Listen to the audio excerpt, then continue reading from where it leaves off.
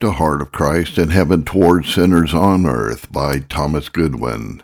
The gracious disposition and tender affection of Christ in his human nature, now in glory, to his members under all sorts of infirmities, either of sin or misery. Introduction. After describing the remarkable and profound actions of our Lord and Savior Jesus Christ, his obedience leading to death, resurrection, ascension to heaven, seated at God's right hand in intercession for us, which have been thoroughly discussed, I will now present this subsequent discourse. It pertains to the heart of Christ as he presently resides in heaven, seated at God's right hand and interceding for us. It reveals how his heart is affected and filled with gracious dispositions toward sinners on earth who approach him, how willing he is to receive them, how prepared he is to welcome them, and how tenderly he pities them in all their weaknesses, be it their sins or their misfortunes. The purpose and benefit of this discourse is to embolden and encourage believers to approach the throne of grace more confidently, seeking the aid of such a compassionate Savior and High Priest. By understanding how sweetly and tenderly his heart inclines towards them, even in his glorious state, they can overcome the significant obstacle that remains unseen but impedes their path to faith. It is the notion that, since Christ is now absent and exalted to a position of immense glory, seated at God's right hand, they are unsure of how to approach him freely with hopeful expectation to secure their salvation. It's those unfortunate sinners who were once physically present with him on earth. If only we had the opportunity, they think, to converse with him during his earthly days, just like Mary, Peter, and his other disciples did, we would have felt confident in approaching him and receiving anything from him. After all, they witness him as a man much like themselves, who possessed meekness and gentleness. At that time he took on the burden of sin and experienced various forms of suffering. But now he has ascended to a distant realm, adorned with glory and immortality, and we are uncertain how this transformation might have affected his heart. The aim of this discourse is therefore to assure humble souls that his heart, in terms of compassion and mercy, remains unchanged from his time on earth. He continues to intercede with the same compassionate heart as he did before, displaying the same meekness, gentleness, and willingness to be entreated, and showing tenderness in his innermost being. Consequently, they can approach him with fairness regarding their salvation, with hope and on terms as accessible as if they had been present with him on earth, maintaining a close familiarity with him in all their needs. This knowledge brings immense comfort and encouragement to those who have relinquished all other pursuits in favor of a life of faith, and whose souls yearn for a deep and intimate communion with their Savior Christ. Now I'll present two types of demonstrations that can aid our faith in this manner, the first being more external and outward, and the second more internal and inward. The former demonstrates that it is indeed true, while the latter delves into the reasons and justifications for his truth. First, let us explore these external demonstrations. They are derived from various instances and actions of Jesus during his different phases: his farewell before his death, his resurrection, ascension, and his current position at God's right hand. I will guide you through the same topics discussed in the previous treatise, albeit with a different purpose. I will extract observations from his words and actions during those significant periods that directly persuade us of the manner at hand, namely, that now, in heaven, his heart remains as graciously disposed toward sinners who approach him as it was when he walked the earth. To establish a foundation or introduction for these initial demonstrations, I will cite the following scripture. As for the latter demonstrations, I will employ another scripture more suitable for that portion of this discourse. When Jesus knew that his hour had come to depart from this world to the Father, having loved his own who were in the world, he loved them to the end. John 13, verse 1. Demonstrations from Christ's last farewell to his disciples. 1. It was a considerable time before Christ revealed to his disciples that he would be leaving them and ascending to heaven. For in John 16, verse 4, he mentions that he had refrained from telling them from the beginning. However, when he finally begins to disclose this information, he shares an abundance of his heart with them all at once, not only expresses his current feeling towards them, but also reveals how his heart will be towards them when he is in his glorious state. To understand this, let us briefly examine his final actions in the sermon he delivered during the Last Supper, is documented and recounted by the evangelist John. We will find that the purpose behind Christ's extensive discourses spanning from John chapter 13 to 18 revolves around this very matter. Rather than providing a commentary on these passages, I will simply highlight concise observations that particularly emphasize this theme. The words I have selected as a text serve as the introduction to all the subsequent discourse that follows, including the account of Jesus washing his disciples' feet. In a subsequent sermon, this introduction sets the stage and provides a summary of the entire discourse. The preface states, "Before the feast of the Passover, when Jesus knew that his hour had come to depart from this world to the Father, having loved his own who were in the world, he loved them to the end. And when supper was ended, Jesus, knowing that the Father had given all things into his hands, and that he had come from God and was going to God, rose from supper and washed his disciples' feet." This preface was intentionally included by the evangelist to offer a glimpse into the heart of Christ, revealing his state at the time of his departure. It sheds light on the subsequent events and provides an interpretation for them. Its purpose is to demonstrate the affection he would have for them in heaven. By sharing Christ's thoughts and unveiling the condition of his heart during that time, this preface sets the stage for everything that follows. He begins by describing what was in Christ's thoughts and reflections. Jesus deeply contemplated the fact that he was soon to depart from this world. The text states, Jesus knew, indicating his active contemplation, that he should depart to the Father. He also pondered the imminent installation into the glory that rightfully belonged to him. As it continues in John 13, verse 3, Jesus, knowing, meaning he was actively considering, that the Father had given him all things into his hands, signifying that he would possess all authority in heaven and earth as soon as he set foot in heaven. Amidst the thoughts, he tells us that he proceeded to wash his disciples' feet, having first contemplated his destination and his future role. Secondly, amidst all these elevated thoughts, what was Christ's primary concern? It was not only solely focused on his own glory, although it is mentioned that he considered it to magnify his love for us. His heart was primarily directed towards his own. John 13, verse 1 states, having loved his own, using a term that signifies the closest proximity, endearment, and intimacy based on ownership. The elect, or Christ's own, an integral part of himself, not merely his possessions, as seen in John 1, verse 11. He came to his own, and his own people did not receive him. The word used here indicates that he considers them his own, not as objects, but as individuals. In this context, he refers to them as his own in a deeper sense, his own children, his own members, his own spouse, his own flesh. He recognizes that while he was to depart from the world, they would remain in it. Hence, it is explicitly added, which were in the world, signifying their continued presence in this world. He also had others who were his own in the world to which he was going, namely the spirits of the righteous made perfect. Hebrews 12, verse 23, whom he had not yet seen. One might assume that when he was contemplating his departure from this world, his thoughts would revolve around Abraham, Isaac, and Jacob, whom he was going to join. However, his care extended even further to his own who were to remain in this world, a world filled with much evil, as he himself acknowledges in John 17, verse 15, encompassing both sin and suffering.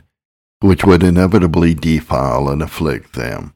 Despite his heart being consumed with thoughts of his own glory, he extends his compassion towards them. It is said, having loved his own, he loved them to the end, indicating the constancy of his love and what it will be when Christ is in his glory. To the end conveys the idea of its perfection according to Chrysostom. Having commenced his love for them, he will bring it to its fullness and completion, and to the end also signifies forever. In the Greek, the phrase is sometimes used in this sense, and the evangelist employs it here in alignment with the scripture in Psalm 103, verse 9, where it states, "He will not always chide, nor will he keep his anger forever," is translated. However, in the original text it says he will not keep his anger to the end. Therefore, the purpose of this statement is to demonstrate that Christ's heart and love towards them will endure forever, even when he is departed to his Father, just as it had been during his earthly presence, because they are his own. Having loved them, he does not change or alter, and thus his love for them will be everlasting. And thirdly, to provide a tangible testimony regarding his love for them in heaven, the evangelist illustrates that amidst his profound contemplation of approaching glory, in the supreme position he would hold, Jesus took water in a towel and washed his disciples' feet. This intention becomes apparent when we observe the connection in the second verse. It is stated that Jesus, knowing that the Father had given all things into his hands, then, John 13, verse 4, he rose from supper, laid aside his garments, and took a towel and tied it around his waist. After that he poured water into a basin and began to wash his disciples' feet. It is evident that the evangelist's purpose is to highlight that when Christ's thoughts were consumed by his glory and he considered it to the utmost, even then, and on that occasion, amidst those thoughts, he humbly washed his disciples' feet. The significance of Christ's act was to demonstrate that while in heaven he would be unable to perform such visible outward displays of his heart by engaging in humble acts of service. Thus, by undertaking this act, while contemplating his glory, he indicated that he would willingly do for them when he fully possessed that glory. Such is the magnitude of his love for them. A similar expression by Christ can be found in Luke 12, verses 36 and 37, further affirming his intention here and reflecting his true heart in heaven. In Luke 12, verse 36, he compares himself to a bridegroom who is preparing to ascend to heaven for a wedding feast, while the servants remain on earth, eagerly waiting for his return. Understanding that they may grow weary from the wait, Christ adds, "Truly I say to you, he will dress himself for service and have them recline at table, and he will come and serve them." This does not imply that Christ currently serves those who are seated with him or will serve them in the future, but rather, it is an expression of overwhelming love and the surpassing joy that awaits us, an experience beyond our expectations. It is an extraordinary description to convey that the Lord would serve his servants and attend to those who eagerly anticipate him. This serves to reveal his heart and what he is willing to do for them. Therefore, you can observe what his heart was before his ascension to heaven, even amidst contemplations of his glory. Furthermore, you can see what it is after he has entered heaven. Having been exalted with all of his glory, still willingly washing the feet of poor sinners, and serving those who come to him and eagerly await his presence. Now fourthly, what was the significance of his act of washing their feet? It served as an example of mutual love and humility, while also symbolizing the cleansing of their sins. This interpretation is given by Jesus himself in John 13, verse 8. It is true that now in heaven he cannot physically wash their feet, but he conveys a message that those sinners who come to him in his glory will have their sins washed away. It's stated in Ephesians 5, verses 25 to 27. He loved the church and gave himself up for her, that he might sanctify her, having cleansed her by the washing of water with the word, so that he might present the church to himself in splendor, without spot or wrinkle. This act serves as a representation and declaration of his intentions. We can glean the main purpose from his actions during this farewell event. Let us now examine the overarching theme of his lengthy sermon delivered on that occasion. We will discover that his primary aim is to further assure his disciples of what his heart will be towards them. This understanding provides another demonstration. It is not necessary to delve into every detail, but it is undeniable that Christ's efforts to reassure the hearts of his disciples, as well as all believers, exceed the efforts of any loving husband trying to comfort his spouse during his absence. It is essential to remember that whatever Christ said to his disciples applies to us as well, as implied in John 17, verse 20. I do not ask for these only, but also for those who will believe in me through their word.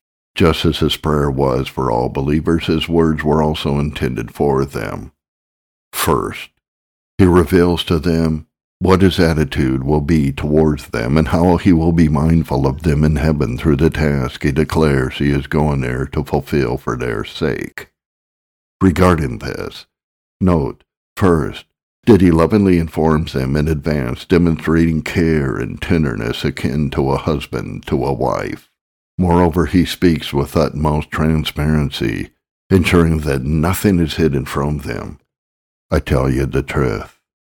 It is to your advantage that I go away. John 16, verse 7. Secondly, he tells them that his departure is entirely for their benefit and happiness. I go to send you a comforter, he assures them, for the time when they are in this world, and to prepare a place for you, John 14, verse 2.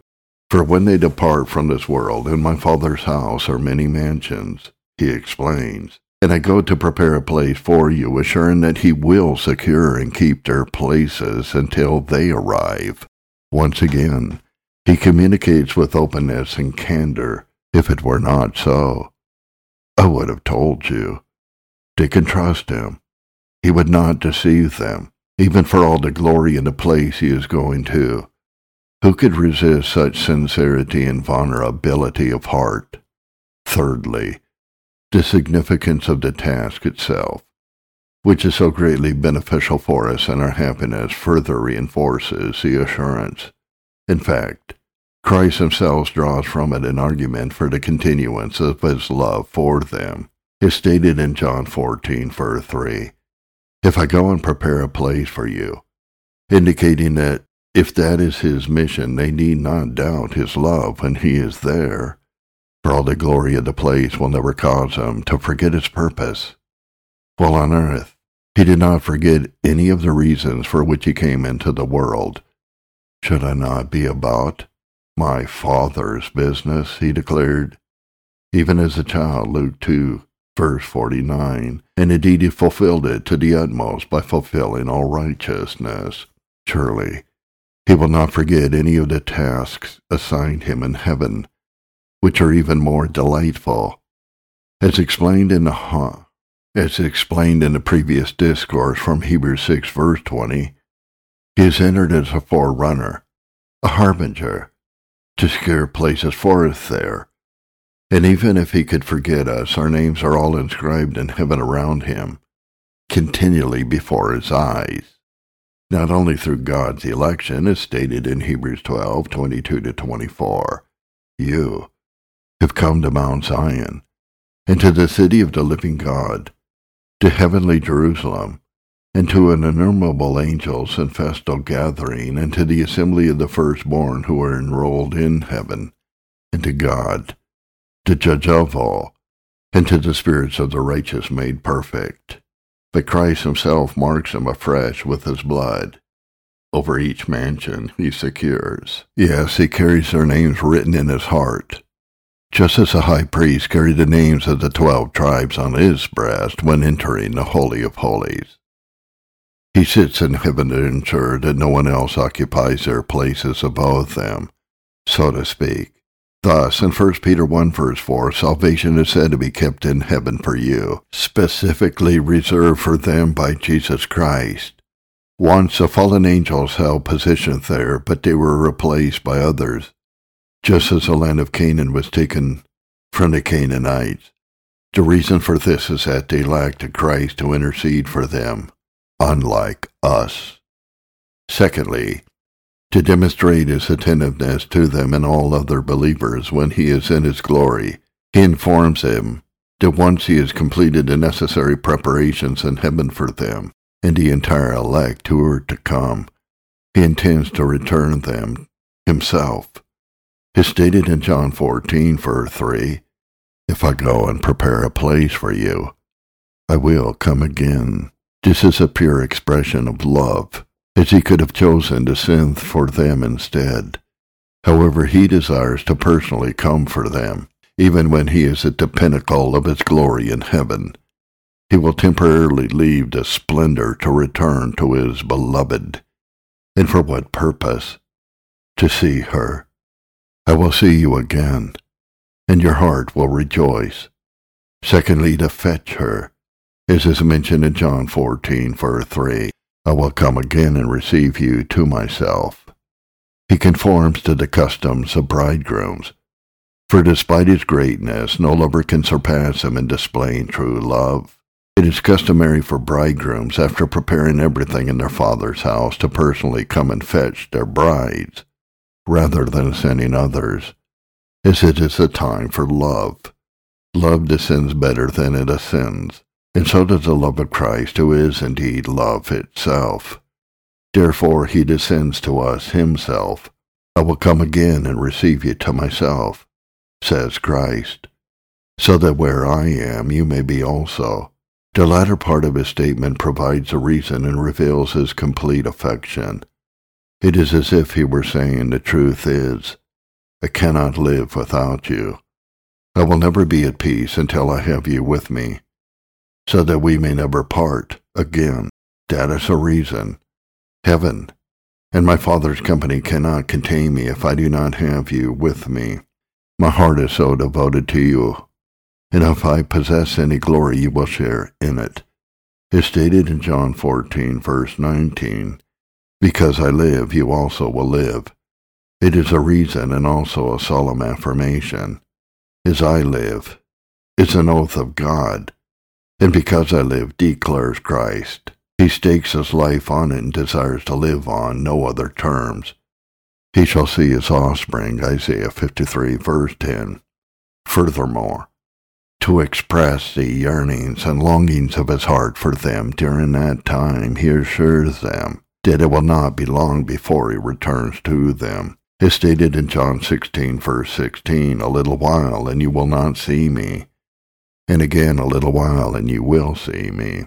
The not seeing him does not refer to the short period of absence during his death and burial, but rather to the time after his final ascension, 40 days after his resurrection, when he would no longer be visible on earth until the day of judgment. Yet, he says, "A little while and you will see me again," specifically at the day of judgment. In Hebrews 10, verse 37, it is written, "Yet, a little while, and the coming one will come and will not delay." As little may be. Although it may seem long in itself, it is as brief as possible in terms of his desire, with no delay in coming. He will not remain a moment longer than necessary. He waits only until he has completed all our tasks in heaven. Through his intercession, the doubling of the phrase, "coming," he will come, indicates his intense desire to come, and that his mind is constantly focused on it. He is always coming and can hardly be kept away. This Hebrew phrase also signifies urgency, intensity, and determination in an action, such as "I have earnestly waited, I have fervently desired." Similarly, coming he will come, and not content with these expressions of longing, he adds, "It will not delay." all to signify the infinite ardor of his heart towards his chosen ones below, and his desire to have all his elect in heaven with him. He will not tarry a minute longer than necessary. He waits only until, through his intercession throughout all ages, he has prepared a place for each saint, so that he may host them all together and have them all around him. Thirdly, he expresses his affections towards them during his absence through the careful provision he makes and the arrangements he puts in place for their comfort. In John 14, verse 18, he says, "I will not leave you as orphans." That's what the word means. I will not abandon you like fatherless and friendless children, left in a state of confusion. My Father and I only have one true friend who resides in the embrace of both of us and proceeds from both of us, the Holy Spirit. In the meantime, we'll send him to you, just as a loving husband would entrust his wife to his dearest friend during his absence. That's what Christ does. In John 14, verse 16, he says, "I will pray the Father, and he will give you another comforter." And in John 16, verse 7, he says, "I will send him to you." This comforter first will be a better source of comfort to you than I can be in this particular form of dispensation that binds me to you while I am on earth. As he intimates in John 16, verse 7, "It is advantageous," he says, "for me to go away. For if I do not go away, the Comforter will not come." The Comforter, by virtue of his role, will comfort you more effectively than I could with my physical presence. And the Spirit, as the Apostle describes, as both the earnest of heaven and the greatest sign and pledge of Christ's love ever given, a gift that the world cannot receive. Yet, secondly, all the comfort he provides during that time will come from the expression of my heart towards you, just as he does not come of his own accord, but is sent by me, as stated in John 16, verse 7. He will not speak on his own authority, but whatever he hears, he will speak, as mentioned in John 16, verse 13, and in John 16, verse 14, he says, "He will take what is mine and declare it to you. I will purposely send him to take my place and fulfill my role to you, my bride, my spouse, and he will reveal to you, if you are willing to listen and not grieve him, nothing but stories of my love. As it is said, he will glorify me specifically to you, because I am already glorified in heaven. All his words in your hearts will serve to exalt me and enhance my worth and love for you, and he will delight in doing so. He can come from heaven in an instant, whenever he pleases, bringing you fresh news of my thoughts and sharing with you the very ideas I have of you at the very moment. He tells you what they are while I am still contemplating them. That's why in 1 Corinthians 2, verse 12, it is said that by having the Spirit, we have the mind of Christ, for he dwells in the heart of Christ and also in ours, conveying to us what Christ's thoughts are, and presenting our prayers and faith to Christ. So you will have my heart assuredly and swiftly, as if I were physically present with you. The Spirit will continually stir your hearts, either with my love for you, your love for me, or both. If either is present, you can be certain of my love. And although you currently have the Spirit dwelling in your hearts, as stated in John 14, verse 17, after my ascension, he will dwell in you to an even greater extent. As mentioned in the following verses, on that day, as mentioned in John 14, verse 20, you will know, through his guidance, that I am in my Father, and you in me, and I in you.